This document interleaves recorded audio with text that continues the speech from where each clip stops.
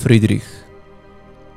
Zgorzkniały cwaniak, zdesperowany przestępca, niekochany wyrzutek.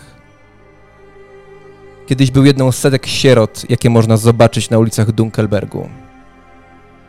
Dziś nie jest już dzieckiem i nie nosi białego mundurka, ale sierotą pozostało.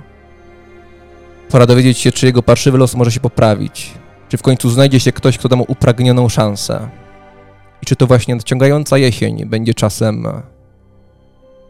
przemiany.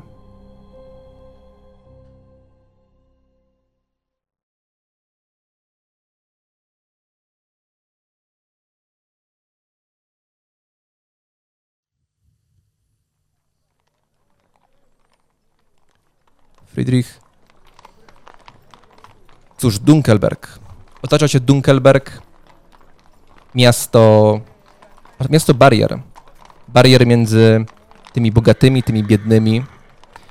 Miasto, które położone jest na wzgórzach, cały czas utrzymujące swój prowincjonalny charakter. Miasto targane napaściami goblinów. W tych atakach wielu ginie. Czy twoi rodzice zginęli w takim ataku? Czy po prostu chcieli się ciebie pozbyć? Czy mieli jakikolwiek inny problem z tobą? No nie wiadomo. W każdym razie lata temu oddali cię do sierocińca. I z takich sierocińców słynie Dunkelberg. I właśnie na te sieroty zwracasz uwagę. I to cię niejako wybija z takiego rytmu codziennego dnia. Jesteś gdzieś w centrum miasta. Wszędzie są targowiska. Ludzie przekomarzają się, dokonują kolejnych targów. Gdzieś za zakrętu słyszysz głos. 3 szylingi za taki kawałek sudenlandzkiej wełny. Chyba się popieprzyło, chłoptasiu. I jako, że bogatsze dzielnice rozłożone są na bokach tego wzgórza i tam są bardzo dobrze ufortyfikowane, to tak naprawdę stojąc w środku miasta, w jego centrum, w dzielnicy handlowej, widzisz te wszystkie łąki, pastwiska poza.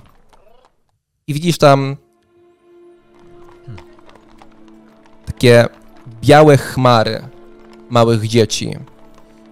I w ogóle te pola wydają się zabielone.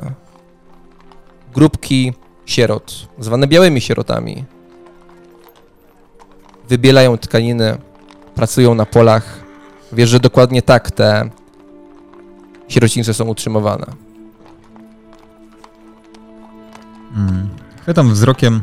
Wychwytuję wzrokiem jedną z tych sierot i gdzieś uciekam myślami te kilka lat wstecz, kiedy to ja mogłem być właśnie tą sierotą, na którą ktoś patrzy z daleka.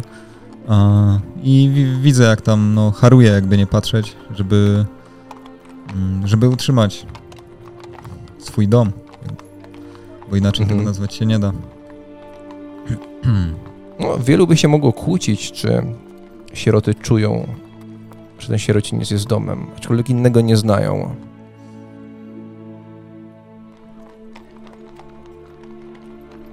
Friedrich?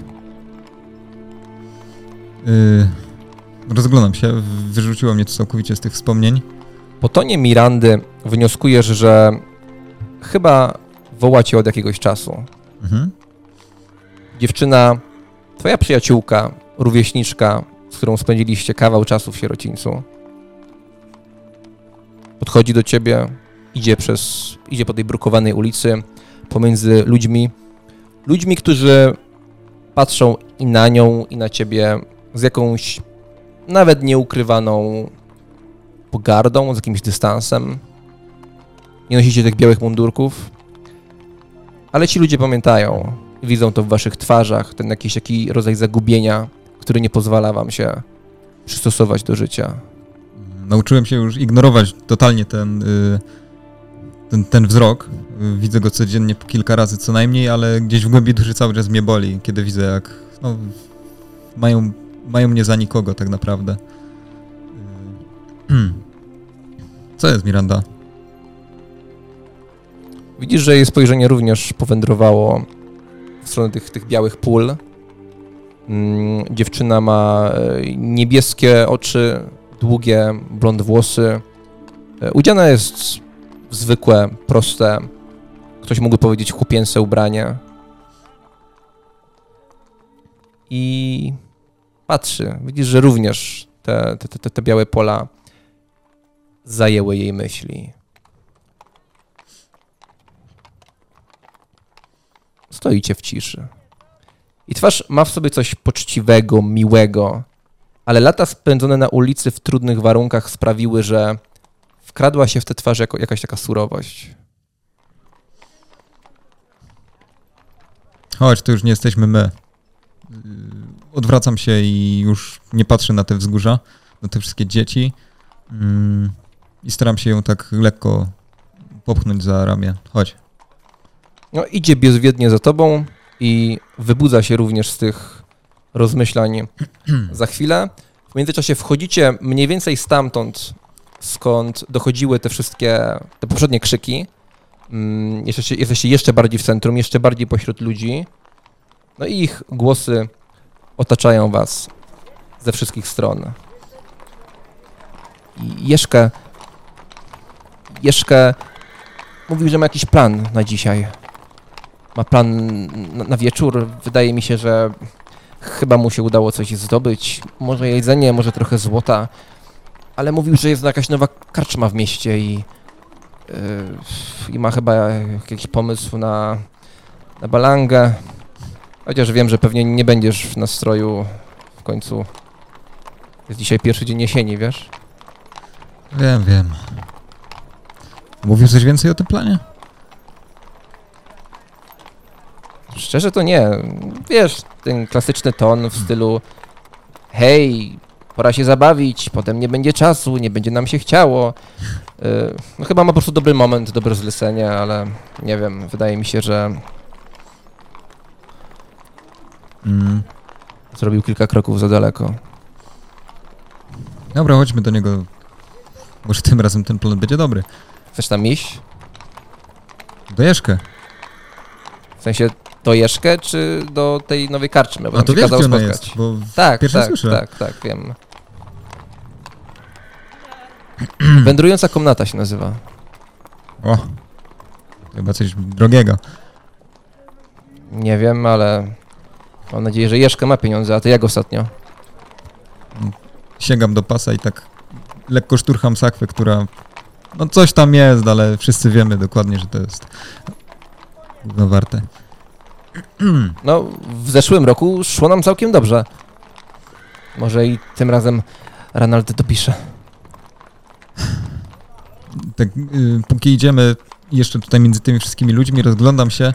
Są tutaj te różne stoiska, tak? I jakby handel kwitnie. Ale może uda się złapać jakiegoś mniej uważnego handlarza i podebrać jakiekolwiek jedzenie, jakiś owoc, jabłko, a może jakiś większy konkret. No, w zasadzie są tutaj stoiska jakiegokolwiek rodzaju sobie wymarzysz, więc co byś chciał ukraść? Do kogo podejść? Po prostu szukasz kogoś mniej uważnego. Szukam stoiska z owocami. I kiedy już je zlokalizuję, to zaczynam się rozglądać po posadzce, szukam jakiegoś kamienia, czegoś takiego, co można szybko złapać w dłoń i... No i kiedy już mam, nawet nic nie mówię Mirandzie, po prostu robię swoje, chcę, żeby to była chwila, moment. Tak zbliżam się do tego straganu, ale nie tak na wprost, żeby wyglądał, jakbym wszedł do tego straganu, tylko po prostu, żeby przejść obok.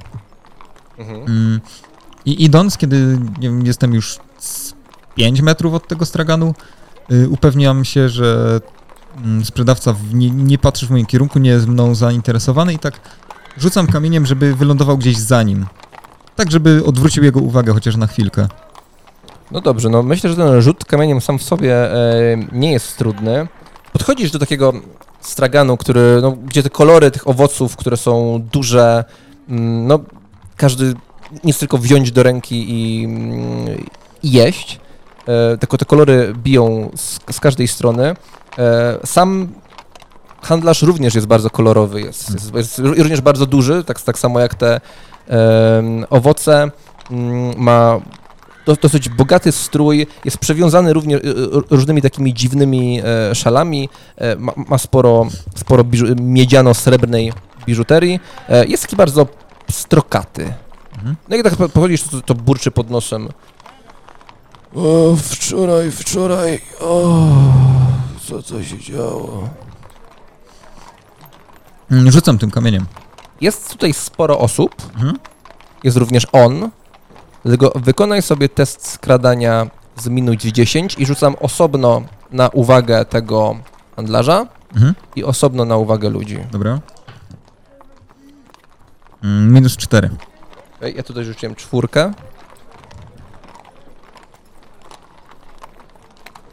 Jeśli chodzi o ludzi, również całkiem nieźle rzuciłem. Ile wyrzuciłeś? Minus 4. Rzucasz tym kamieniem i no, jeszcze nic nie podebrałeś.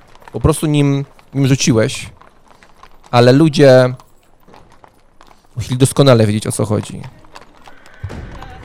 Friedrich, co ty? Mówi Miranda i po prostu zaczyna uciekać do przodu, bo ona już wie. Ona już wie, że ten handlarz cię widzi, on zwraca uwagę w twoim kierunku, patrzy na ten kamień, no i on po prostu zna tę sztuczkę, więc od razu patrzy na ciebie.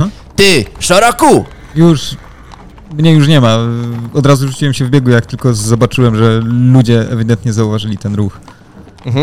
Wykonam test inicjatywy komuś z tłumu, czy on próbuje cię złapać. 50 to jest niezdany, czyli rzucasz się i zanim w ogóle ludzie zorientowali się, że coś dzieje się nie tak jak powinno, ty oddalasz się od tego miejsca, i tylko słyszysz krzyki za tobą. Szaraku jebany ty! Żebyś szczezł na ulicy! Zagryzam zęby, słysząc to, ale no, biegnę dalej. Dzisiaj się nie udało, jutro może się uda.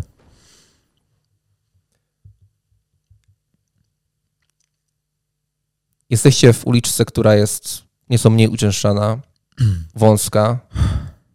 Po co ci to było? Żeby coś zjeść. Spokojnie, mamy jeszcze trochę, ale ta nasza ostatnia miejscówka chyba nie będzie dobra na zimę. Powinniśmy znaleźć coś nowego, może jakąś karczmę. Dobrą karczmę. No do karczmy właśnie przydadzą nam się pieniądze, więc trzeba skądinąd zdobywać jedzenie. Ja mam cały czas opory. Nie możemy ich mieć, cholera. Nie mamy wyboru. To, co mam w sakwie, 2 tygodnie na to robiłem.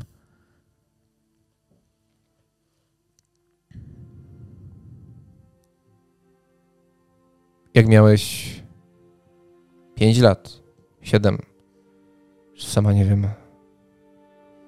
Inaczej na to patrzałeś. Wtedy tak, ale później trzeba było wyjść i żyć samemu. Już nie było zapewnionej pracy tam na polach i kieruję głowę właśnie w kierunku tych wszystkich pól z dziećmi.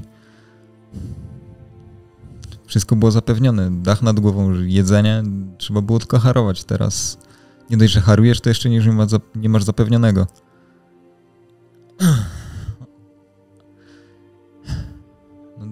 Od 2 jabłek nie zbiednieje, tak? A my jakoś przeżyjemy kolejny dzień. No, widział twoją twarz. Pewnie nie pierwszy raz. Prawda, nic nie zrobiłeś, tak? Nie trafia się do lochu za rzucenie kamieniami w ziemię. Ale nie wiem, po prostu.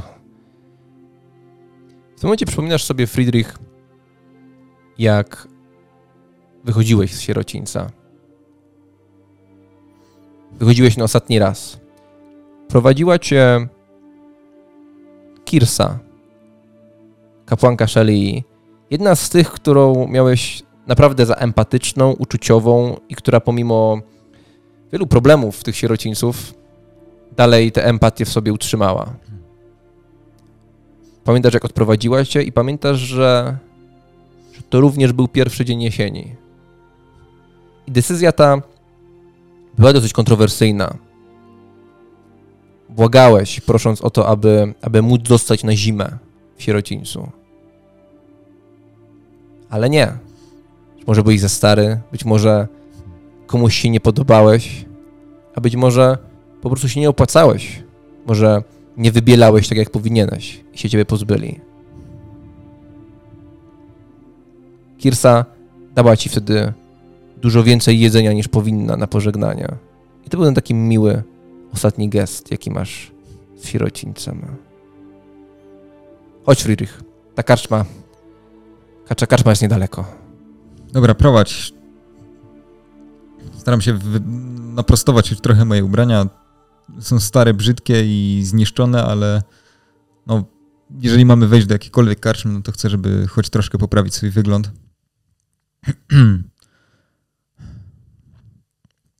Ruszacie w stronę karczmy nazywanej przez Mirandę wędrującą komnatą. Stąd nie widać już tych białych pól, nie widać białych sierot. Jesteś tylko ty, surowa i coraz bardziej surowa z biegiem lat. Twarz Mirandy, no i wzroki obcych, wzroki mieszczan, którzy patrzą z okien, z straganów. Czasem z pogardą, a czasem jakby was nie było. Karczma zbliża się, a raczej to wy się do nich zbliżacie.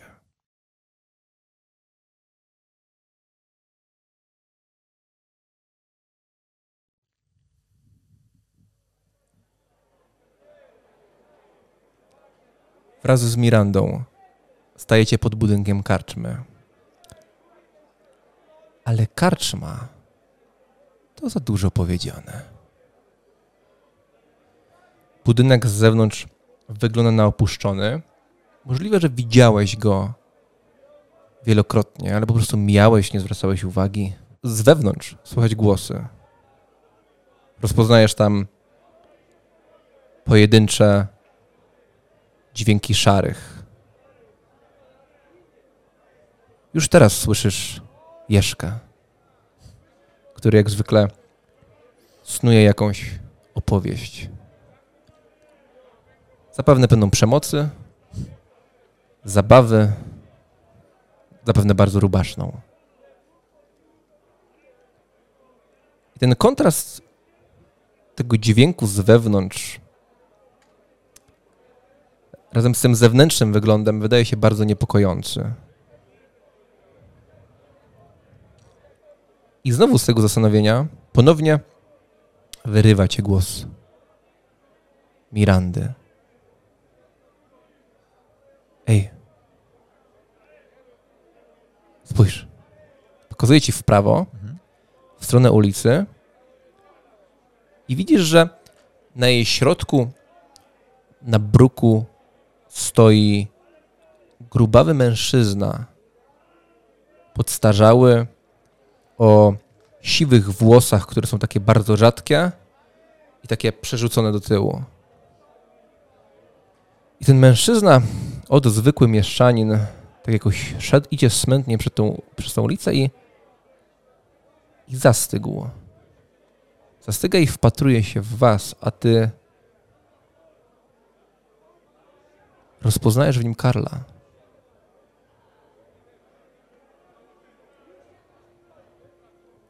Przyglądam się, czy na pewno to jest Karl. Tak, to jest Karl. Karl, który jest złotnikiem, który, gdy miałeś kilkanaście lat, przygarnął cię na praktyki. No, byłeś chłopcem od czarnej roboty, chłopcem na posyłki. Ale byłeś. Czułeś się tam dobrze, czułeś, że się realizujesz. Przed koniec. Karol nie był w stanie już cię utrzymać.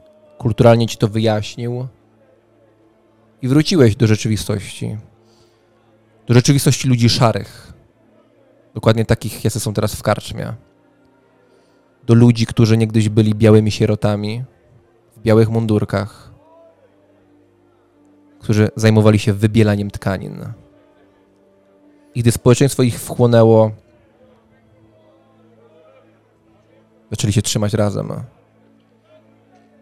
Organizują sobie zlecenia, razem szukają pracy, wymieniają się kontaktami. Tylko szarzy się rozumieją nawzajem. Oczywiście spora część z tych zleceń to zlecenia związane z przestępczą działalnością. Ale to nie jest szajka bandytów, nie jest gildia złodziei. Oni to robią z desperacji. To jest Karl, prawda? Pyta Miranda. Tak. Wygląda tak, jakby mu się powodziło? Wygląda dokładnie tak, jak go zapamiętałeś. Zawsze coś. Przynajmniej nie zbiednie.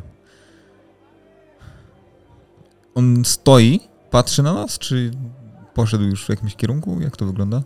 Przyglądasz mu się i on widzi twoje spojrzenie, wasze spojrzenia zderzyły się na chwilę. Uśmiecham się, tak żeby to mógł zauważyć. Wykonaj sobie test opanowania.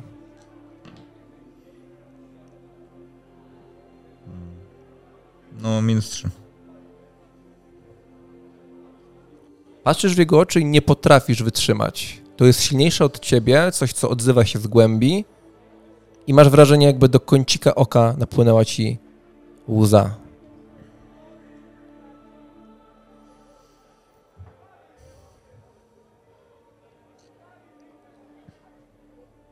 Chodź. Mówię do Mirandy i powolutku idę w kierunku drzwi karczmy.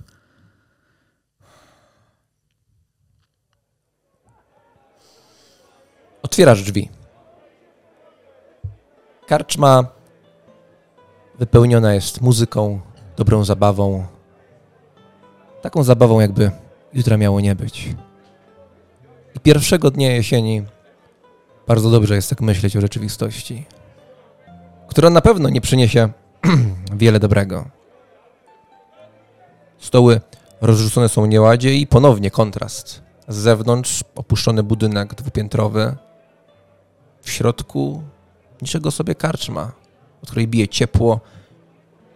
Ciepło wręcz dosłownie, ponieważ w kominku się pali. Nie jesteś pewien, czy na zewnątrz widziałeś komin, z którego unosi się dym.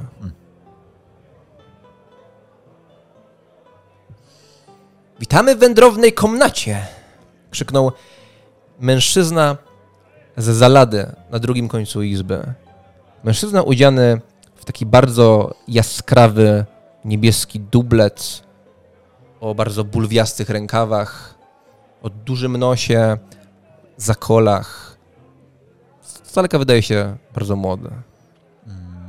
Jestem strasznie zaskoczony i rozkojarzony. Rozglądam się dookoła, no z zewnątrz w ogóle ta karczma nie wyglądała, a tutaj w środku, no nawet o jakieś luksusy to zakrawa. Rozglądam się, gdzieś tam przed wejściem jeszcze upewniłem się, że na pewno wytarłem kącik oka bardzo dobrze. Odwracam się, chodź Miranda i zamykam za nią drzwi. Pan przodem. Pani przodem.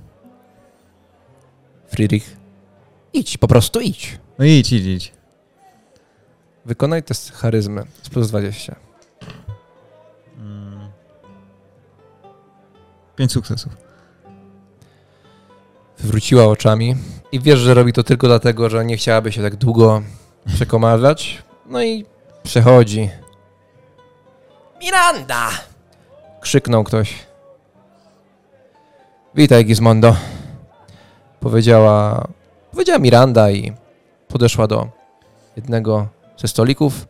I gdy ty wchodzisz i wszystkie głosy robią się jeszcze bardziej donośne, faktycznie widzisz jakiegoś grajka w kącie, który przygrywa na lutni. Po stołach rozrzucone. Na talerzach jest wszędzie mięso przeróżnego rodzaju, które pachnie, jest ciepłe, dymiące. Piwo leje się strumieniami. Czujesz się tutaj wręcz bardzo nieswojo. Friedrich, bracie. Jeszkę Kiwam do niego od razu. I to w jego kierunku, Miranda zajęła się sobą, jak to zwykła. Już przyzwyczaiła się najwidoczniej do tego. A ja idę w jego kierunku, gdzieś tam po drodze widzę kilku znajomych, macham ich. Cześć! Wołam tam w głąb sali. Witaj, Fred! Co tam słychać? Stara bieda. Zaśmiał się. No i idę w kierunku Jeżkę. Mhm. No Jeżka wyciąga ręce do góry, widząc cię. Przechyla się trochę na krześle do tyłu, po czym wraca, uderza 2 razy o blat stołu, wskazując ci miejsce. Siadaj, Friedrich, zobacz, jak ci się tutaj podoba, powiedz mi. Siadam przy stole, tak w miejscu, gdzie mi pokazał i rozglądam się, powiem ci, skąd ty na to pieniądze w ogóle znalazłeś? Usiadłeś i w tym momencie, gdy stałeś, to tego nie czułeś, ale gdy tylko usiadłeś na tym samym poziomie, no to uświadamiasz sobie, że ten poziom nie jest wcale taki sam. Jego głowa jest wyżej ponad twoją, jest bardzo barczysty, dłonie ma jak dłonie krasnoluda, szczęka jest kwadratowa, bardzo mocno zarysowana, jest wyglądny porządnie brzytwą. No i gdy tylko siadasz, kładzie na stole kastet. Rozumiem. Kogo? Dowiesz się z gazet. Albo jak poplotkujesz na mieście. Nieważne. Widzisz, że ten kastet ubrudzony jest od krwi. Nie, on jest cały czerwony od krwi. I między kolejnymi pierścieniami widzisz takie delikatne pozostałości mięsa. Za ile? Wiem. Za tyle. I obraca palcem, wskazując ci całe otoczenie. Grajek! No po co ja tu charuję, żebyś się opierniczał? Tak, przepraszam. No powiem ci, postarałeś się. Postarałem. Fredericha, chodzisz taki... My potrzebujemy takich chwil. A powiedz mi... Wiem, że temat wrażliwy. Często bujasz się z Mirandą. Słowa bujasz użyłem nie przez przypadek. Powiedz mi... Ilu tak naprawdę zabiłeś? Nie wiem, nie liczę tego. Po co? Myślisz, że Miranda się ucieszy, gdy się dowie? Wie, że czasami nie ma wyboru. Nie robię tego z przyjemności, tak? Nasze białe mundurki. Splamione. Białe były za dziecka, teraz są co najwyżej szare. Stąd nasza nazwa. Mówiłem ci, że sam ją wymyśliłem? Nic innego bym się nie spodziewał. Tylko ty byłeś taki błyskotliwy. Co za pracodawca, co tak dobrze płaci? Zlecenie wykonane. Już nie ma pracy. Szkoda, bo na zimę by się wystarczyło trochę zapasów. Głos nad wami i mężczyzna z zalady, prawdopodobnie karczmarz, stoi. Stoi tuż obok, także lekko się wzdrygnąłeś, gdy zobaczyłeś to uderzenie tego niebieskiego koloru. Jeżkę spojrzał tak na niego z dołu, aczkolwiek to z dołu wcale nie było tak bardzo z dołu jak twoje. To jest, dobrodzieju? Mogę przeszkodzić na chwilę? Mam coś specjalnego na tę okazję. Patrzę tak na Jeżkę, mam wrażenie, że on wszystko tutaj przygotował, jakby tutaj miała naprawdę jakaś wielka impreza mieć miejsce. Widzisz, że Jeżkę wzruszył ramionami. A o co chodzi? Znaczy, nie zapłaciłem czegoś? Wszystko zapłaciłem. O, przepraszam. Robi niedobrze. W takim razie, skoro niedobrze, to może tutaj będzie dobrze. A, jakby nie było. Nazywam się Sotelin. A pan? Friedrich. Friedrich. Po prostu Friedrich. A ja to Jeszkę. Co chcesz wiedzieć jeszcze? Uśmiechnął się blado Sotelin i położył na stole butelkę wina, którego szkło jest niebieskie, błękitne zupełnie jak jego ubiór. Niczym nieboskłon w letni dzień. Pan się poczęstuje. Przepraszam, Friedrich. Poczęstujesz się. Co to za winiacz? Specjalnie dla ciebie. Patrzę tak na Jeszkę. Jest dziwny, ale... Zobacz, co tu się dzieje. Chyba warto, co? Wiesz... Bogacze i te ich... ekstrawaganse, tak ci to mówi? Podnoszę tę butelkę, ignorując to, co mówi Jeszkę i przyglądam się jej, temu trunkowi w środku. Odkorkowuję, tak rzucam okiem do środka, jaki kolor ma sam trunek. Nie ma żadnej etykiety. Sam trunek chyba również jest niebieskawy. No i ta konsystencja jest taka trochę gęstawa. Tak nienaturalnie jak na wino. Co to jest?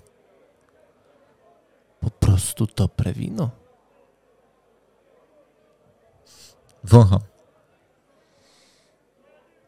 Chyba nic nie czujesz. Albo masz wrażenie, że dźwięki w karczmie jakoś tak ucichły. Jakbyś na ten jeden moment był tylko ty, Sotelin i to wino.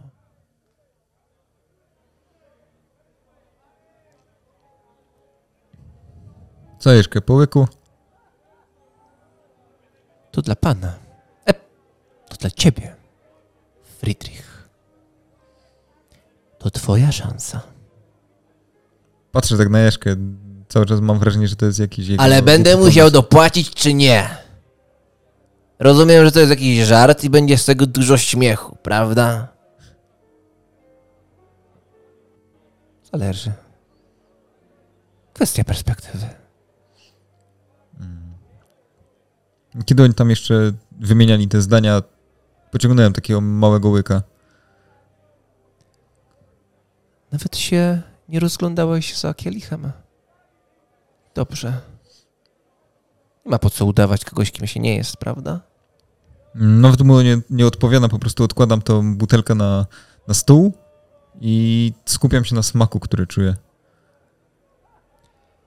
Zagłębiasz się w ten smak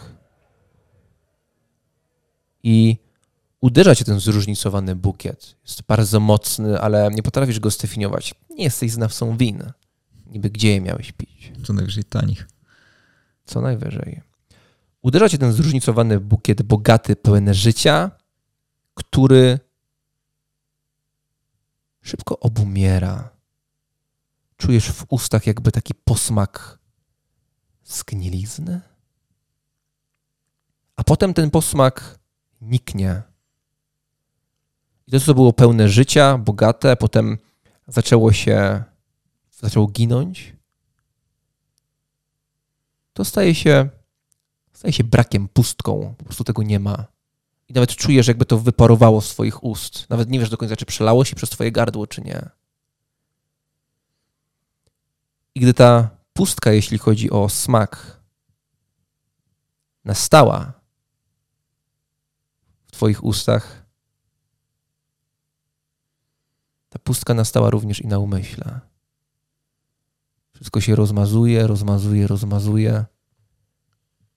Odgłosy stają się tylko echami, które toną w mroku razem z tobą.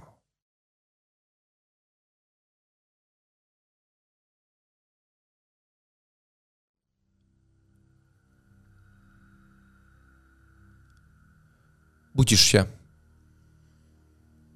Masz wrażenie, jakbyś wirował, płynął pośród czarnej gęstwiny. I nagle coś łapie cię za włosy brutalnie i cię wyciąga. Otwierasz oczy, odrywasz głowę od swoich ramion i jesteś w tej izbie. Ale pali się tutaj już mniej świec. Jest tutaj mniej osób. Gdzieś po kątach zaledwie kilku.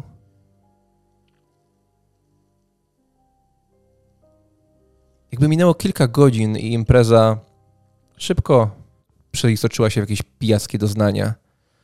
No i kilka takich przepitych mord właśnie porozrzuconych teraz po kątach. Friedrich. Miranda stoi nad tobą taka bardzo zmartwiona. I ile minęło? Mówiłam ci, nie pij z Jeżkę. To jest zawodnik nie dla ciebie. Łyka wziąłem.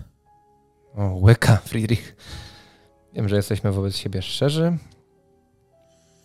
ale w taką szczerość nie wierzę. Rozglądam się w poszukiwaniu Jeżkę albo karczmarza. Nie widzisz go. Ale odpowiedzią szybko jest Miranda. Friedrich, ten dziwny jegomość. Sotelin, tak?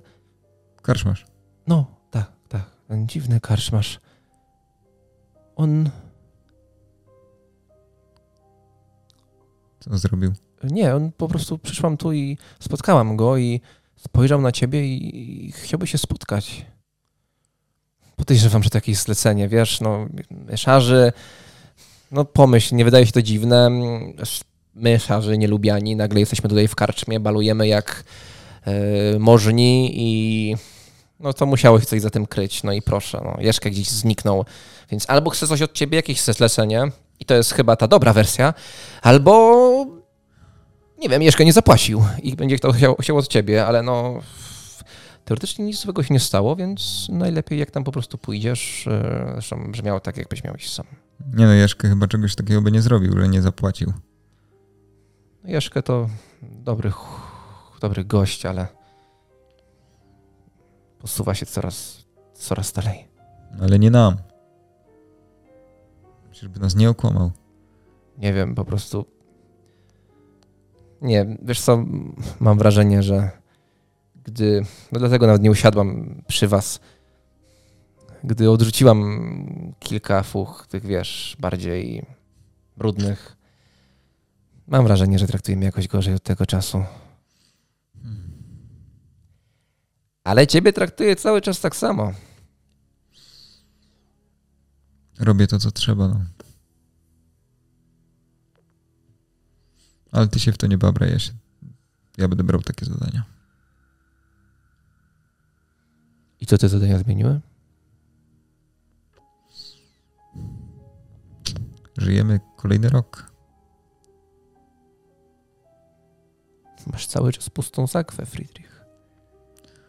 Ale brzuch czasami pełny. Rozejrzała się po karczmie.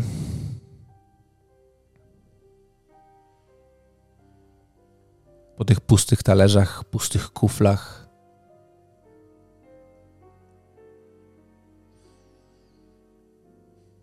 Wzruszyła ramionami. Gdzie on na mnie czeka? Wskazała ci głową na schody. Takie lekko kręte ku górze. Dobra, poczekaj tu lepiej. Zbadam sprawę, czego on chce. Dopiję to piwo. Wzięła z blatu kufel, zajrzała do środka. Nie tak źle. I tutaj Ranald dopisał. No i siadła przy jednym ze stolików. Wstaję bez słowa i idę w kierunku tych schodów. Ale już w drodze na schody poprawiam pastek, żeby sztylet był gdzieś pod ręką. Jakiś trochę to dziwne teraz się stało. Więc wolę być gotowy. Idziesz do góry. Schody trzeszczą. I pierwszą nieprawidłowość dostrzegasz bardzo szybko. Schody kończą się drzwiami. Po prostu, aby wejść na to piętro, trzeba przejść przez drzwi. Zwykłe drzwi, drewniane, ze zwykłą mosiężną klamką, bez żadnych oznaczeń. Podchodzę do drzwi i zanim je otworzę, przykładam ucho. Czy czegoś nie słychać z drugiej strony? Wykonaj sobie test percepcji. Z +20. -2.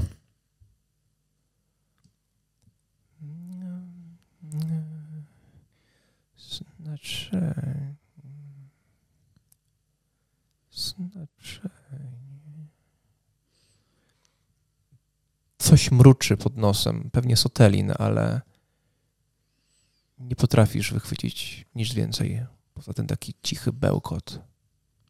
Chwytam klamkę i powolutku otwieram drzwi. Drzwi skrzypią i gdy światło świec wlewa się tutaj w te schody, gdy widzisz kolejne szczegóły,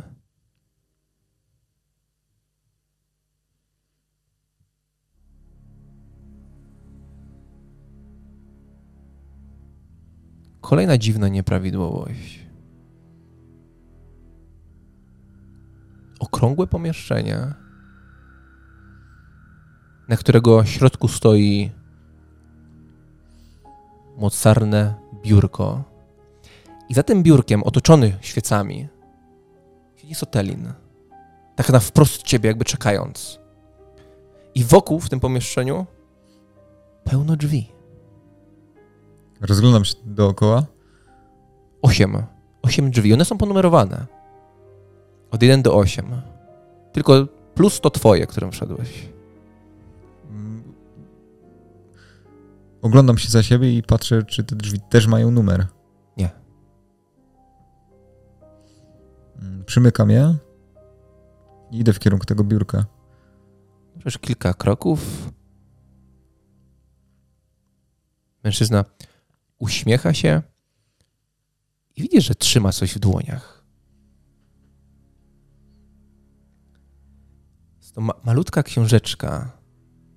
I gdy podchodzisz, on chwyta ją i powoli kartkuje. Ale wszystkie strony są puste. Czego chcesz? Witaj, Friedrich. W końcu mnie odwiedziłeś. Czego ty ode mnie chcesz? Co to było za wino? Co to było? Otwarło ci spojrzenie. Myślisz, że inaczej byśmy się spotkali? Co? Przestań się dziwić. Po prostu przestań. Dobra, czego chcesz? Pomóc ci? No dobra, zamieniam się w słuch. Skoro tak, nic tu nie ma, jak widzisz. Nie patrz, nie ma sensu.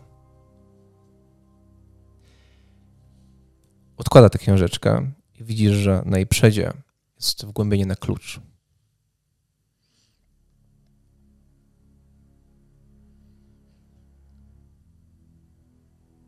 Spędziłeś sporo w sierocińcu, prawda? Całe dzieciństwo.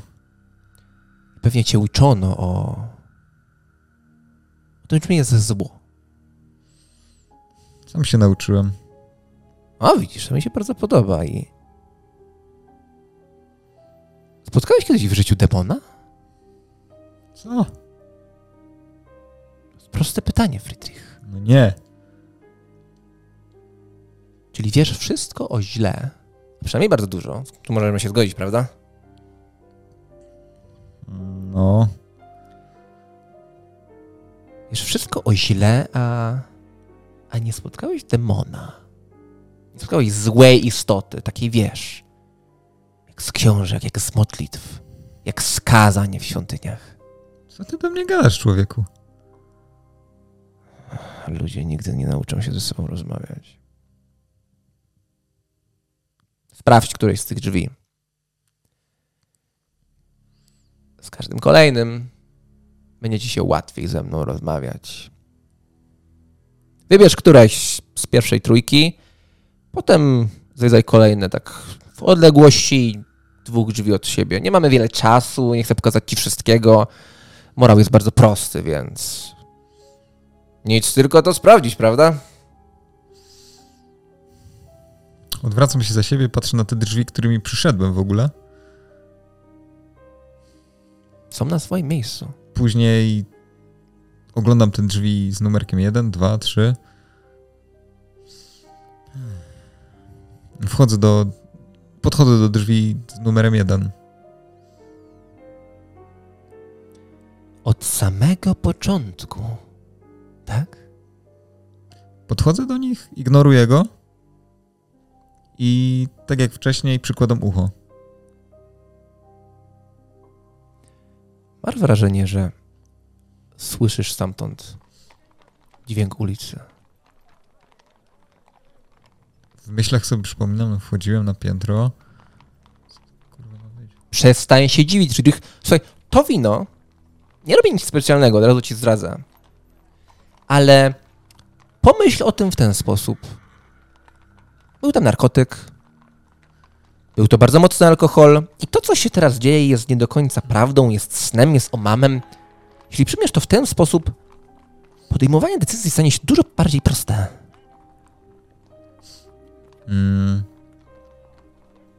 Patrzę na swoje ręce i staram się uszczypnąć jedną ręką w drugą. Au.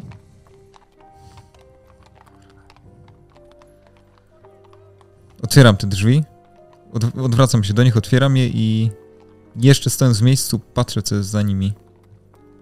Otwierasz te drzwi i...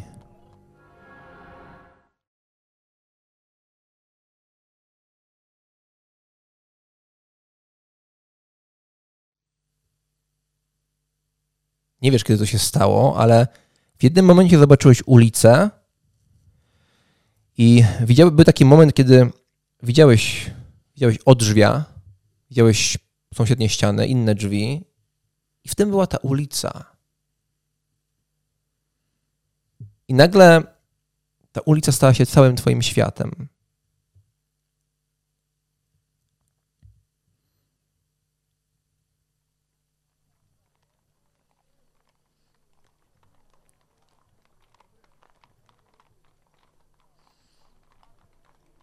Sierociniec wyrasta ponad tobą.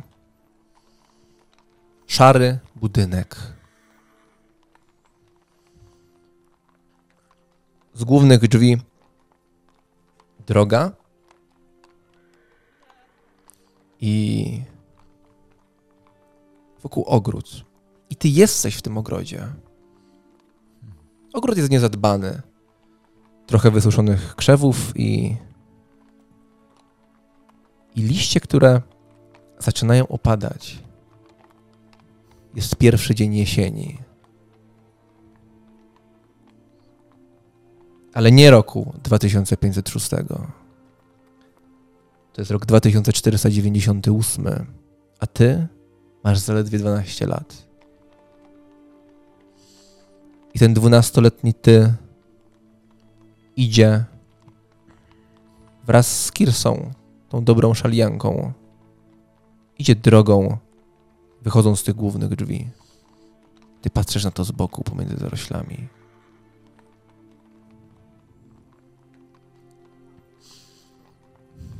Totalnie tego nie rozumiem, ale jestem wpatrzony w ten obrazek, tego siebie i patrzę, jak rozwinie się sytuacja. No, nawet jeżeli oddalają się ode mnie, no to gdzieś przechadzam się między drzewami i tak, no, jakby śledzę ich po prostu.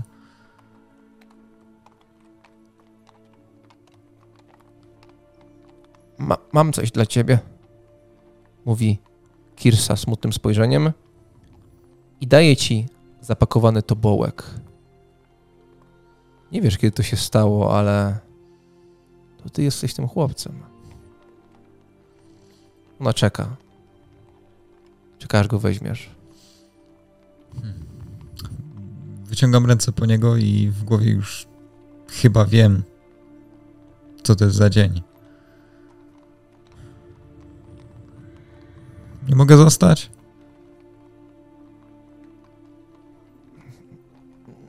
Napierałam, ale one wszystkie i Adalgiza... No, takie są zasady, Friedrich. Ale nie, Dasz sobie radę, naprawdę. To Dunkelberg, miasto pełne możliwości. Ale nie teraz, nie na zimę. Znajdziesz miejsce. Gdzie? Szalia. Ona wskaże ci drogę. Odwracasz spojrzenie i w tym momencie Kirsa odchodzi. Patrzę w dal ulicy, rozumiem, że w głąb miasta i chwilę jeszcze stoję w miejscu, ale po chwili ruszam powolnym krokiem, przecieram rękawem łzy. No i już zaczynam myśleć, co zrobić, gdzie się zaszyć, jak załatwić sobie jakikolwiek pieniądz, jakiekolwiek jedzenie i przytłoczony tymi myślami rozglądam się po budynkach, szukając jakiegokolwiek punktu zaczepienia.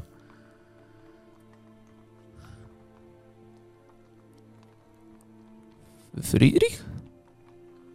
Oglądam się od razu. Widzisz, że na ławce obok ogrodzenia, które oddziela ten ogród od ulicy,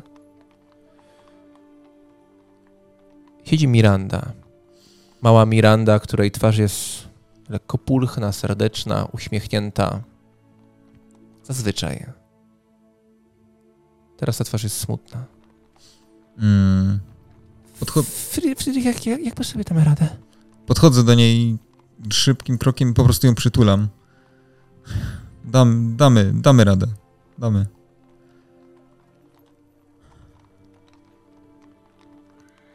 Jestem taka głodna. Chodź, pójdziemy na targ, coś załatwimy. A to? Wskazał na ten twój tobołek, który dostałeś od Kirsy. Kładę go na ziemi i otwieram dopiero teraz.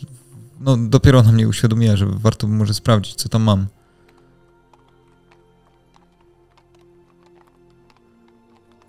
Suszony chleb, grzyby. No, widzę, że jest to ewidentnie więcej niż powinienem dostać. Odwracam się w kierunku sierocińca i z myślą o Kirsie uśmiecham się po prostu. Dziękuję.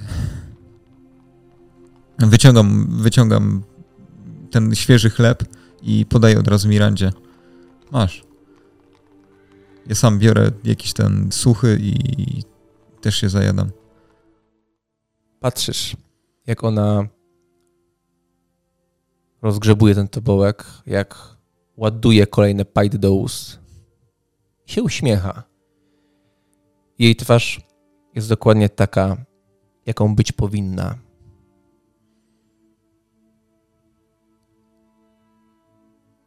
Friedrich? Friedrich? Friedrich? Rozglądam się dookoła. Wyrwali mnie patrzyłem sobie po prostu na Mirandę i cieszyłem się gdzieś tam w głębi, patrząc, że i ona się cieszy. No i wyrwali mnie, rozglądam się.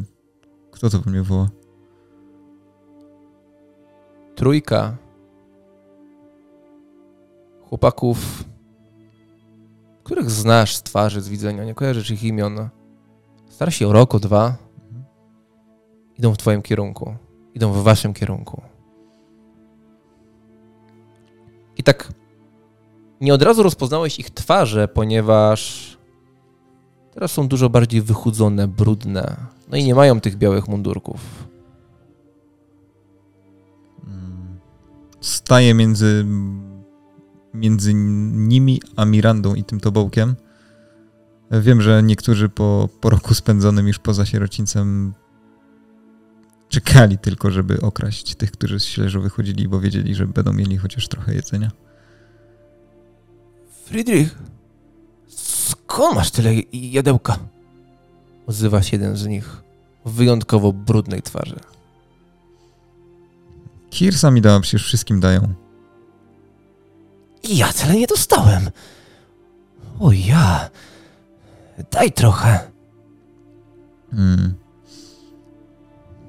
Patrzę przez ramię, ile tego tam jest, czy faktycznie starczy, żeby się podzielić, żeby coś tam zostało, czy raczej jak jeszcze zje to tyle osób, to czy cokolwiek nam wystarczy, zostanie na później? Wykonaj sobie test inteligencji z plus 20. -2. Ciężko ci to określić, ale patrząc na tych 3 wygodniałych typków, wiele nie zostanie. Chodźcie. Z ciężkim sercem, no ale ufam, że jeżeli ja się teraz z nimi podzielę, to ktoś kiedyś się podzieli ze mną, a wiem, że prawdopodobnie skończę w podobnym stanie agonii. Miranda uśmiechnęła się, gdy to zrobiłeś. Zaczęli rozgrzebywać to jedzenie, zajadać się. No i faktycznie nic dla was nie zostało. Ale ona uśmiechała się. Ona się uśmiechała, bo wierzyła w dokładnie to, co pomyślałeś. Że ten jeden dobry gest oznacza, że w przyszłości ktoś kiedyś, gdy ty będziesz tego potrzebowała, że ten gest się opłaci. Myliła się.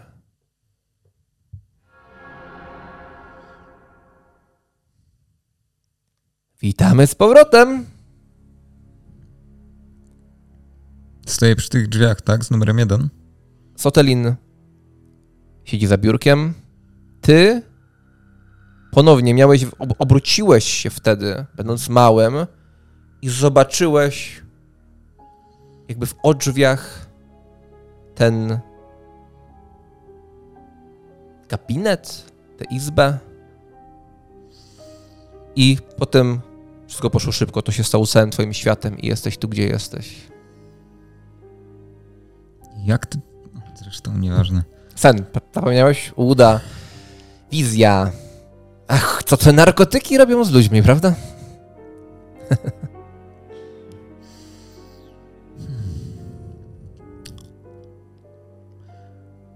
Rozglądam się po tym pomieszczeniu i...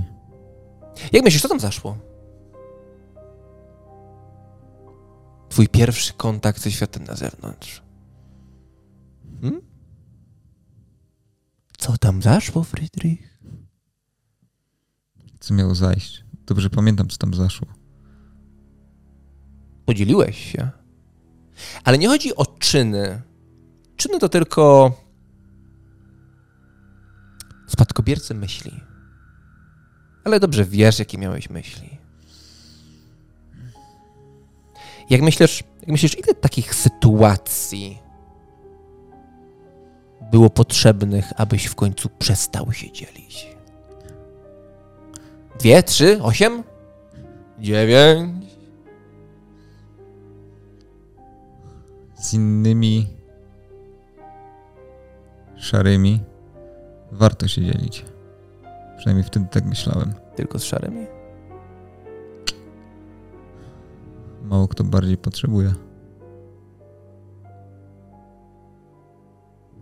Skoro tak. Czyli szarzy z Dunkelbergu są jedynymi tego świata poszkodowanymi. Jedynymi, którzy potrzebują pomocy. Nie, ale to ich widziałem najwięcej. Czyli ograniczasz się celowo do własnej percepcji. Dobrze.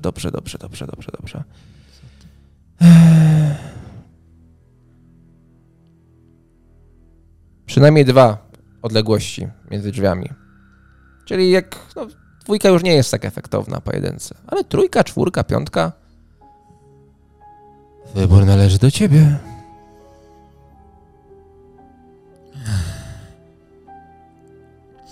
Przechodzę obok 2, 3 i patrzę po tych cyferkach. A Kirsa mówiła: alkohol jest zły. Podchodzę do drzwi z numerem 4. 4. Dobrze. Niech będzie 4. Stoję przed nimi, chwilę na nie patrzę, zastanawiam się. Patrzę na 3. No ale już wybrałem. Otwieram je.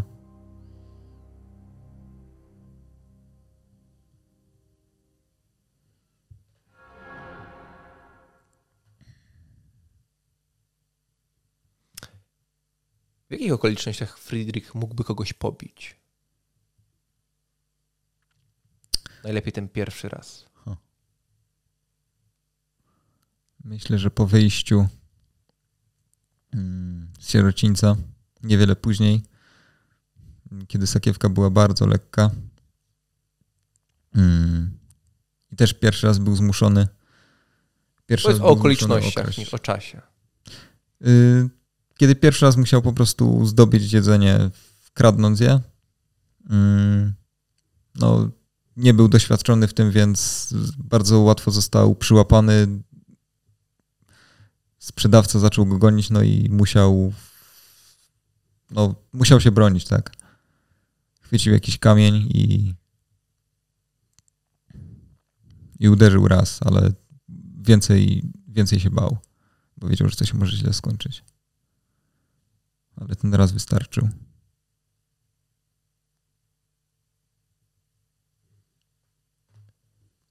Wykonaj sobie w takim razie test siły z +20.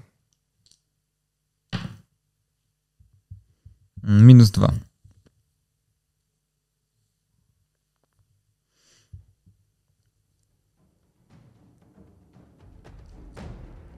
Uciekasz. I to nie wydarzyło się szybko. Masz 15 lat. Rok 2501. Zawsze uciekałeś tą uliczką. Ale tym razem widzisz, ktoś postawił wóz. Ten wóz wyładowany jest pakunkami. Dobiegasz do tej ścianki, bierzesz ten kamień, odwracasz się, mężczyzna, uderzasz.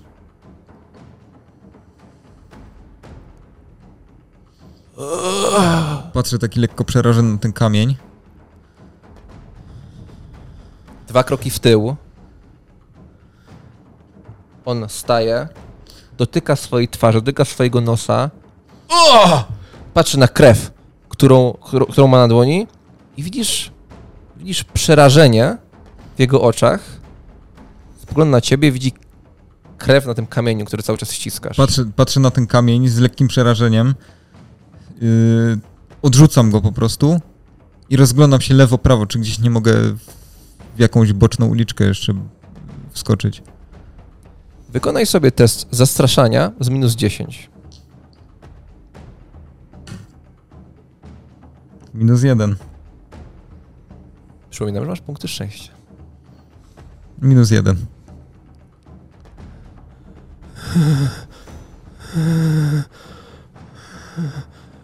Rozglądasz się. No widzisz te wozy. Musiałbyś po nich przejść po tych pakunkach. Ty, mały gnoju. Nie ma żadnej bocznej uliczki? Nie. Mężczyzna zaczyna iść. Zawsze puszczałeś tu przesmykiem, ale ktoś go zablokował. On idzie. Idzie w twoim kierunku. Zaczynam się od razu wspinać na te wozy. Więc test wspinaczki z +20. Jeśli zdasz na +2, to nie będzie szansy, że cię złapie. Dobra. +5. Był blisko. Chodź tu! Chodź tu! Uciekam, nawet się nie obracam jeszcze. W głowie mam tę krew na jego twarzy i na tym kamieniu i gdzieś trawię to. Tak nie można! Wiem. Na werenę! Wiem. Tak nie można! Uciekam. Staram się zagłuszyć te myśli. Myślą, że i ja, i Miranda będziemy mieli co po prostu jeść. I staram się tłumaczyć to tą kradzież. Przeskakujesz po kolejnych pakunkach i skaczesz na uliczkę po jej drugiej stronie.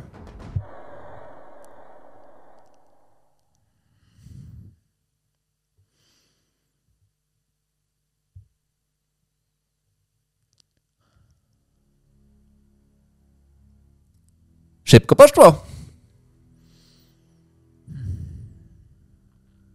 Mówi Sotelin i tak wyciąga się w krześle. Kilka lat. Jestem pod wrażeniem, przyznaję.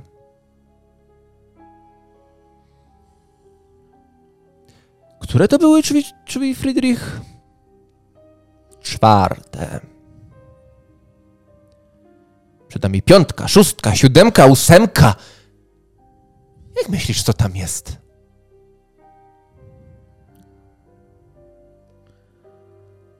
Żeby nie było. W 2 kradniesz jabłko ze straganu. I też minął rok. Musiał minąć rok. Twarda z ciebie sztuka. Faktycznie Miranda ma rację. Gdy byłeś mały, jest w sobie jakaś taka naturalna empatia, potrzeba sienia pomocy. 3 to już kradzież sakwy. Pierwsze większe pieniądze.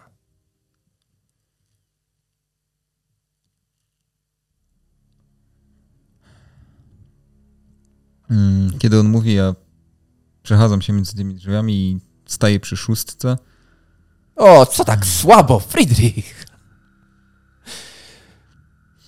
Zaszalejmy. Nie, nic nie sugeruję. 6 jest w porządku. Patrzę na tą 6, patrzę na 7, ale Dobra, klasyczna 6. W głowie próbuję sobie przypomnieć wydarzenia i no, boję się po prostu tego, co jest pod wyższymi numerami. Wchodzę w 6. W jakich okolicznościach zabiłeś kogoś nie na zlecenie, tak po prostu w akcie desperacji, w gniewie, bo poniosły cię emocje?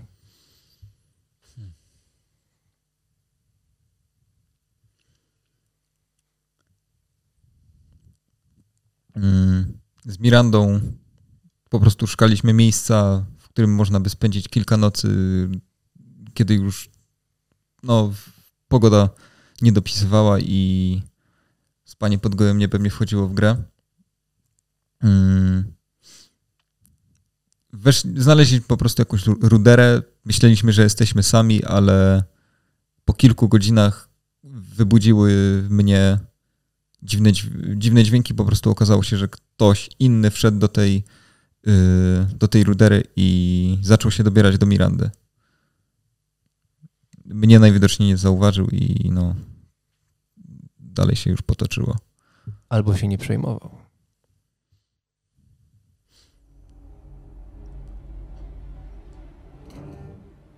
Rudera. Gdzieś w paskudnej dzielnicy Dulkenbergu. Nie, proszę, nie, Friedrich. Budzisz się i to jest pierwsze, co widzisz. Obleśny facet w długiej brodzie i ta cała broda już przykrywa twarz Mirandy, kiedy on na niej osiada.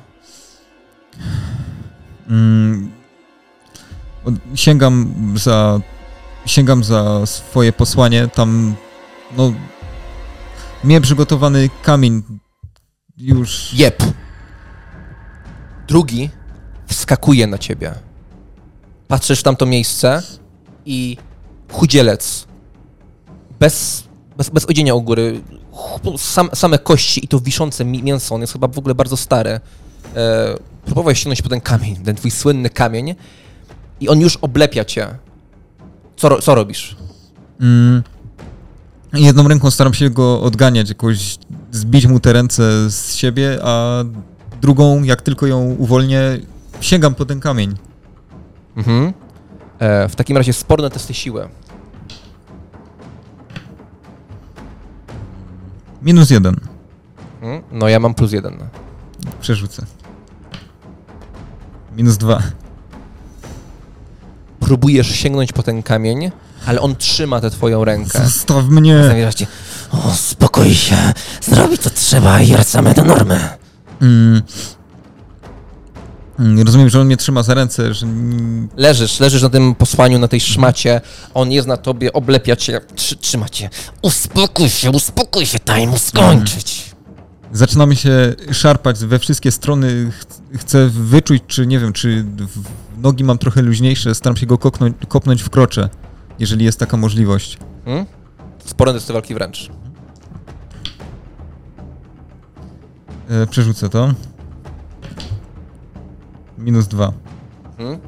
Próbujesz go kopnąć i nie udaje ci się. On przytula się do ciebie i wkłada ci rękę pod gardło.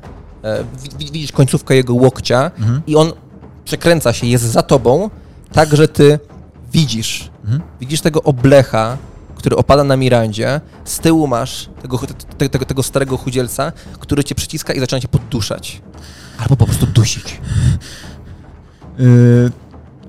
Chwilę się jeszcze szarpię w takim totalnie bez pomysłu i po chwili zaczynam uderzać po prostu rękami na oślep do tyłu, tak żeby go jakkolwiek trafić. Już totalnie w jakiejś desperacji, bojąc się, że za chwilę naprawdę mnie udusi. Biorę 2 punkty przewagi, zdałem 2 testy. Spore testy walki wręcz. No, on jest z tyłu, więc masz -10 również z sytuacji. -3. Patrzysz. Nie, proszę. Nie.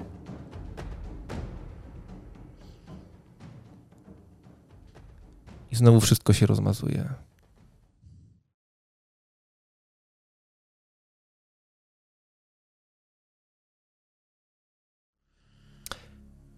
Widzisz, Friedrich, nie chodzi o czyn. Chodzi o myśli.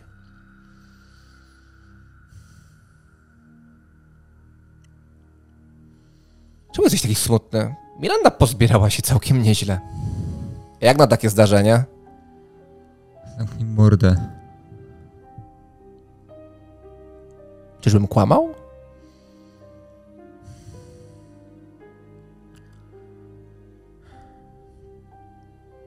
Podchodzę do 7.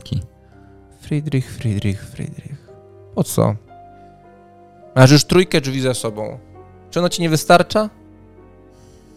Te drzwi ukazują momenty, kiedy pojawiła się w tobie ta iskra.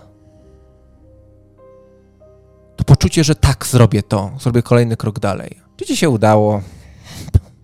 Sam widzisz. No, nie jesteś zbyt umiejętny. Ale 7, 8, 9. Uczysz się.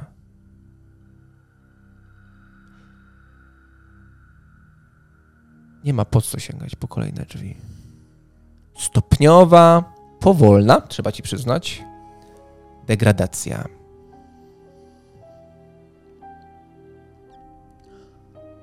Co tam może być? Morderstwo na zlecenie?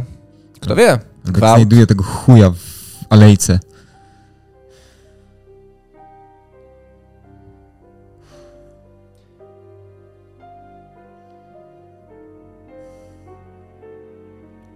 Patrzę po tych pozostałych 3 drzwiach, 7, 8, 9. Nie masz tam po co iść, Friedrich. Wszystko już wiesz. Przechodzę obok nich, ale nie wchodzę do żadnych. Idę tak jakby w kierunku tych drzwi, przez które wszedłem na samym początku. To chcesz tak po prostu wejść? Gdzieś po co ci to pokazuje?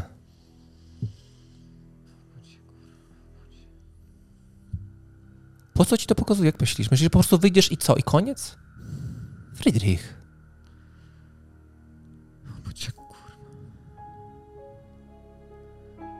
Zamykam oczy i zaczynam tak szybciej oddychać, staram się jakoś wybudzić. Znowu się szczypię w ręce i...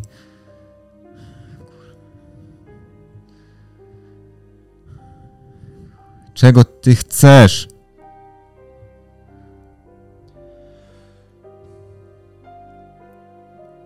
tej księdze, książeczce, już tak nic się nie dopisujmy.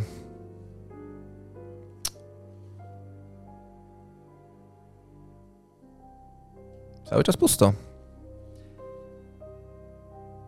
Na każdej z tej stronie... Wiesz, że każdy ma taką księgę?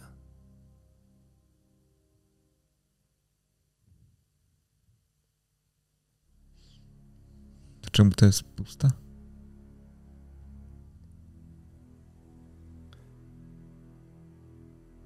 To księga znaczeń. Pokazuje potencjał zdarzeń. To jest twoja księga, Friedrich.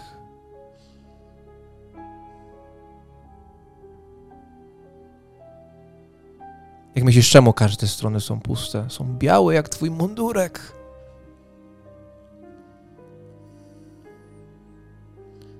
Bo nic, co robię, nie ma znaczenia.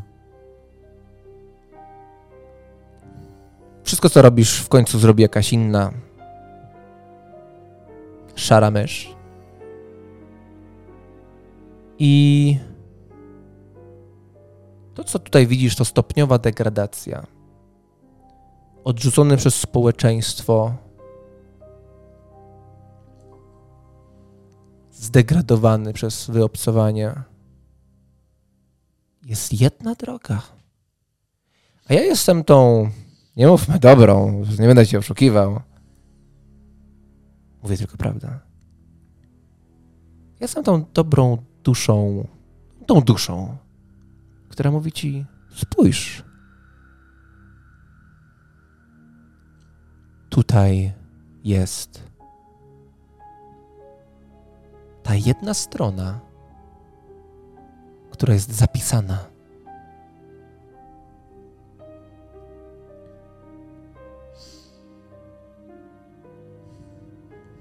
Która to? Wskażę ci drogę. Pomogę ci. Ale dasz mi coś w zamian. Niewiele mam. Poproszę to niewiele.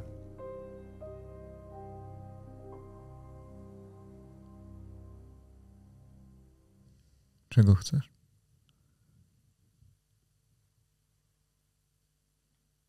Co wiesz o życiu po śmierci?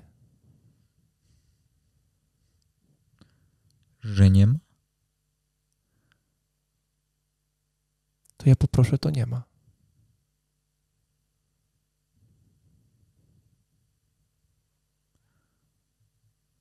Co?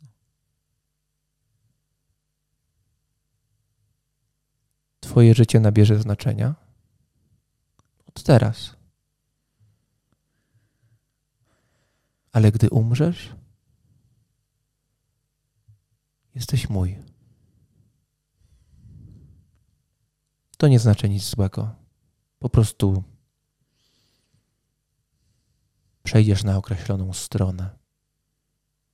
W konflikcie, w którym do tej pory nic nie znaczysz. Więc będziesz znaczył i przed, i po. Pomyśl sobie, nie istniejesz teraz.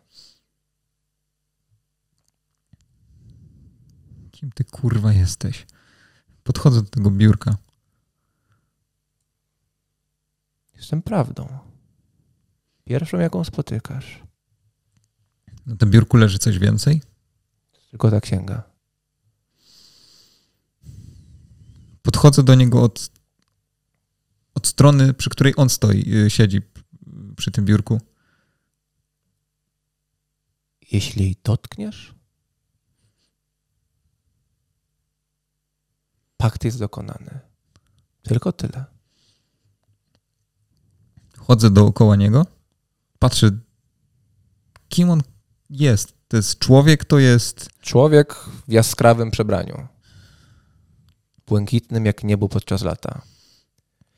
Wiesz, co łączy te wszystkie drzwi? Wszystkie te zdarzenia to były pierwsze dni jesieni.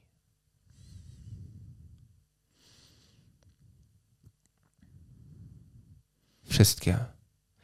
Ten moment, gdy ludzie są głodni, gdy widzą ten ciężki czas, który nadchodzi.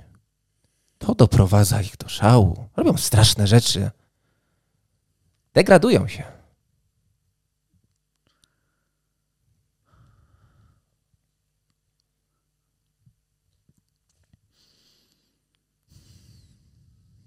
Słuchaj, jest dodatkowe.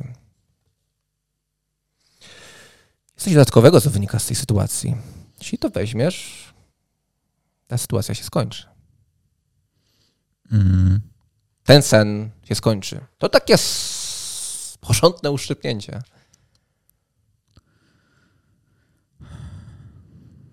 W momencie, gdy dotkniesz tej księgi, ujrzysz swoją stronę. Stojąc przy tym biurku, patrzę, czy od jego strony tam są jakieś szuflady. Nie, Nic. nie ma żadnych szuflad. Proste, zwyczajne. Chwytam tę księgę i zaczynam po prostu ją kartkować. Szukam jakiejkolwiek zapisanej strony. Szukam, ale nie widzę żadnej. Szukaj. Nie chcesz jej widzieć. Nie chcesz jej widzieć, ale ona tam jest, widzisz? Nawet teraz nie potrafisz jej znaleźć. Co to ma być? Mój drogi, spójrz.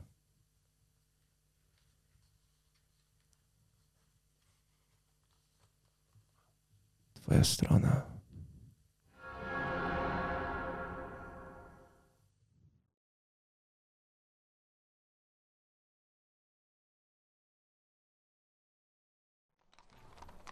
Podnosisz głowę. Miałeś ją wtuloną w ramiona, jakbyś spał. Z zewnątrz słyszysz dźwięki. Dźwięki miasta, które budzi się do życia.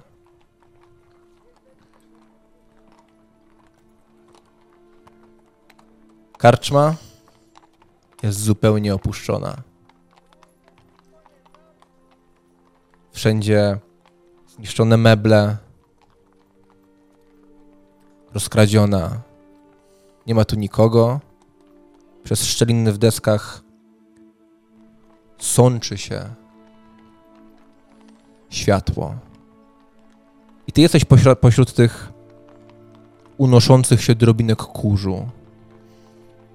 Jak wielki gigant pośród morza gwiazd.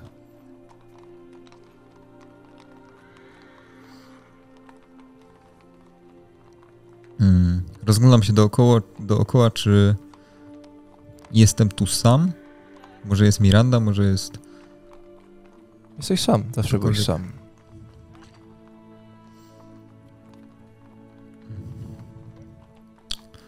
Wstaję i otrzepuję się. Wyglądam przez jakąś szparę w oknie. Zwykły, dunkelbercki dzień. Ludzie przechadzają się. Bruk i społeczeństwo przedzielone w pół, tych gorszych i lepszych. A w tobie jakieś dziwne, przerażające uczucie, które próbujesz stłumić, bo wszystko w tobie krzyczy, że czasem sny to tylko sny, czasem sny to tylko sny. Wracam na środek tego pomieszczenia. Kieruję wzrok w kierunku, gdzie były te schody. Są zawalone. 3 stopnie, ten przepaść, kupa desek. Podchodzę tam mimo wszystko i kieruję wzrok w górę, tam gdzie powinny prowadzić. Kątem oka widzisz tamtejszą izbę. Jest tak samo opuszczona, jak to pomieszczenie na dole. Jest jakaś szansa, żebym się tam jakoś wdrapał? Oczywiście. Staram się to zrobić. Mhm. Staję na jakimś najwyższym, na tym 3. stopniu, który jeszcze jest i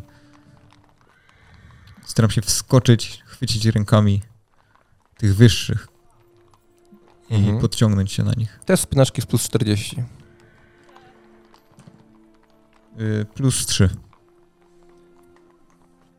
Łapiesz się mocno dłońmi tamtej krawędzi, podciągasz się, pomagasz sobie nogą zahaczając o ścianę, no i wdrapujesz się, jesteś w tej izbie.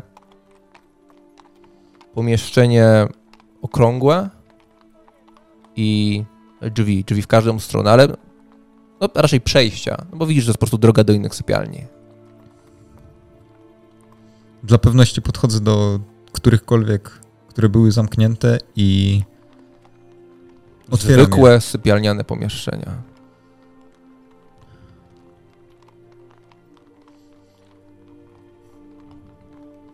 Wchodzę do środka i tak bardzo pobieżnie je przetrzepuję.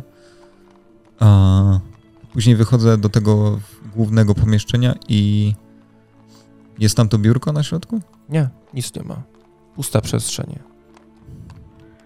I gruba warstwa kurzu na podłodze.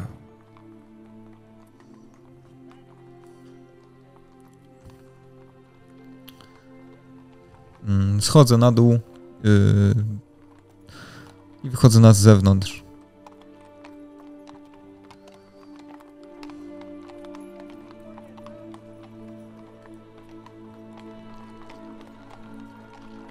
Ulica, otaczający cię ludzie, nawet w swoją stronę nie patrzący.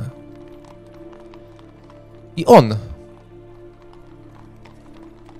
szedł tędy i zatrzymał się, gdy tylko cię zobaczył. Karl, twój dawny pracodawca. Złotnik. Przedstawiciel zawodu, o którym tak zawsze marzyłeś. Daleko jest? Nie, widzi cię. Zatrzymał się, tak jak wtedy, gdy stałeś tu z Mirandą. No, widząc go, od razu nam do głowy przychodzą mi wszystkie wspomnienia z nim związane, jednak mimo życia w sierocińcu to były dosyć dobre wspomnienia, kiedy było mi dane u niego pracować. No ale koniec końców te myśli przychodzą do momentu, gdzie musiał mnie zwolnić i zaraz za tym przychodzi smutek.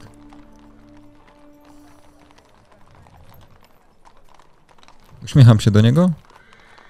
Friedrich, ja cię szukał. Idę w jego kierunku i w drodze przecieram oczy.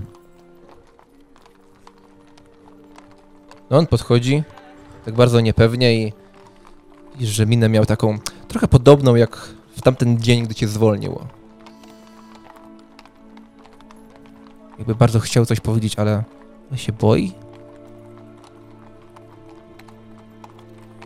Friedrich, ja cię widział tu wczoraj z tą Mirandą, tak?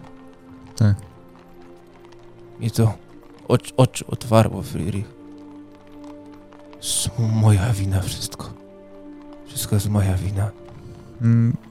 Nie mogłeś inaczej. Ale czuję, że to jest moja wina. Nie. Friedrich, chodź tu. Tam, gdzie byłeś, to... jest tam jakiś stół. No są, ale to Rudera. O, ja wiem. Zaczął iść w tamtą stronę. Chodź, Friedrich, chodź. I coś zaczął wydobywać. Stoję przez chwilkę bez ruchu, patrzę jak on tam idzie. Staram się poukładać to wszystko w głowie i no po chwili ruszam za nim. Piliście dużo? Mówi, gdy otwierając drzwi i wchodząc do środka. Nieważne. Wchodzisz za nim, widzisz, że on już jest przy stole, przy tym samym, przy którym leżałeś. I wyciąga tam papier, wyciąga butelkę z atramentem, wyciąga pióro. Chodź, Friedrich, chodź. No chodź, Friedrich. Podchodzę i... Zaraz muszę iść, wiesz, do warsztatu. Podchodzę do niego, staję nad nim i patrzę, co on tam robi. Słuchaj, Friedrich, bo mi to uświadomiło. Ja słyszę przez tych wszystkich rozbojach w Dunkelbergu. Morderstwa. I ten... Arnold mi mówił, no wiesz, ten co owoce sprzedaje, no że twoją twarz widział. No i potem ja cię szukał i widzę, jak wy wchodzicie, jakieś rudery. Nie wiem, co wy tu robicie. Pijecie bez celu. Patrzę na to wszystko i nie mogę, Friedrich, nie mogę. Tak nie możesz, Friedrich. I ja pomyślałem, że ja nie mam pieniędzy, ja ci nie mogę pomóc, ale... Ale pomogę ci wszystkim, co mam. Rozumiesz? Ty musisz iść i zacząć od nowa, zerwać z tym wszystkim. Złotnikiem chcesz być, a jak? To na fundamentach dobrych to wszystko musisz budować, a nie na takich rozbojach. Nie przejmuj się mną. Słuchaj. Ja na Nuerstrasse. Dziś, zaraz, nie wiem, za godzinę może. Jedzie powóz. Ja nie zapłaciłem, ale oni jedą z pakunkami i ty między tymi pakunkami się zmieścisz. Mi się to wszystko połączyło, to nawet jakby cud, że to mi się tak wszystko połączyło, rozumiesz, o co chodzi. I ja praktyki miałem, jak byłem mały. Ja tu się z powodu Huldy przeprowadziłem, ale ja się uczyłem zawodu w Holthusen. I ja tam znam ludzi, rozumiesz? Ja ci teraz list polecający napisałem. Ty pójdziesz w ten powóz i pojedziesz, zostawisz to wszystko i nowe zaczniesz i tam list masz polecający, tam na pewno jakaś rodzina cię przygarnie. I zaczniesz od nowa wszystko. Gdzie mnie przygarną? No nie wiem, jesteś barczysty chłopak, to na początku i nie wiem, w ochronie możesz pracować, każdy może pracować w ochronie. Oni cały czas na pewno potrzebują. Czytałem, że powodzi im się ostatnio dobrze, a to oznacza bandytów. Co z Mirandą? Friedrich.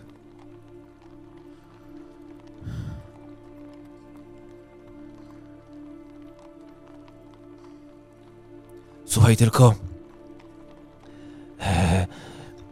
ja tu napisałem, że to polecenie jest Friedricha, ale...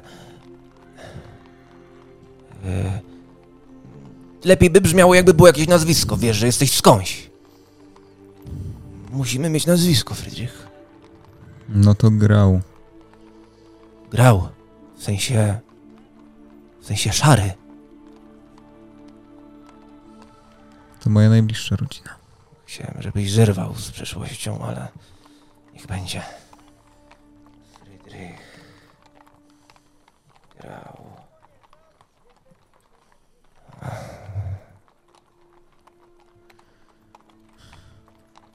Wręczać ten list. Trzęsącymi się rękami biorę go. Nie kłopocz się. Oni tam powinni mnie pamiętać. Minęło trochę lat, ale ktoś mnie pamięta, ktoś powinien przygarnąć. To mnie nic nie kosztuje. Mogłem... Ja cię przepraszam, Friedrich, ja to mogłem lata temu wymyślić. Mnie dopiero teraz tak jakoś tknęło, tak znikąd, taka iskra.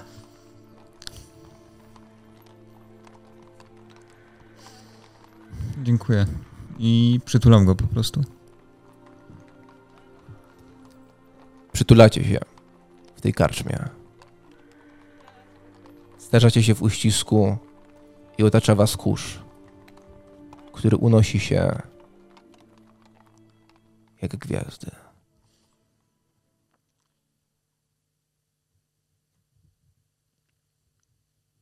Wszystkie ostatnie pierwsze dni jesieni były dla Fredericha przełomowe. Dnia pierwszego Mówimy tutaj o pierwszych drzwiach. Naszła go ta myśl, aby nie dzielić się jedzeniem. Dnia 4 pobił po raz pierwszy.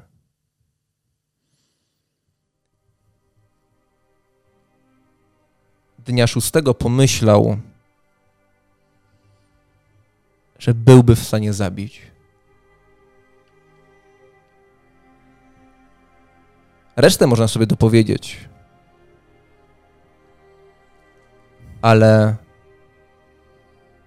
ten dziewiąty pierwszy dzień jesieni był najgorszy.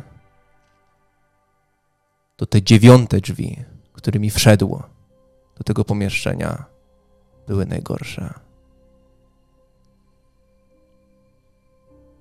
Nie chciał podzielić się jedzeniem, pobił, zabił. Ale za 9 drzwiami jest pakt z Panem Przemiany. Koniec.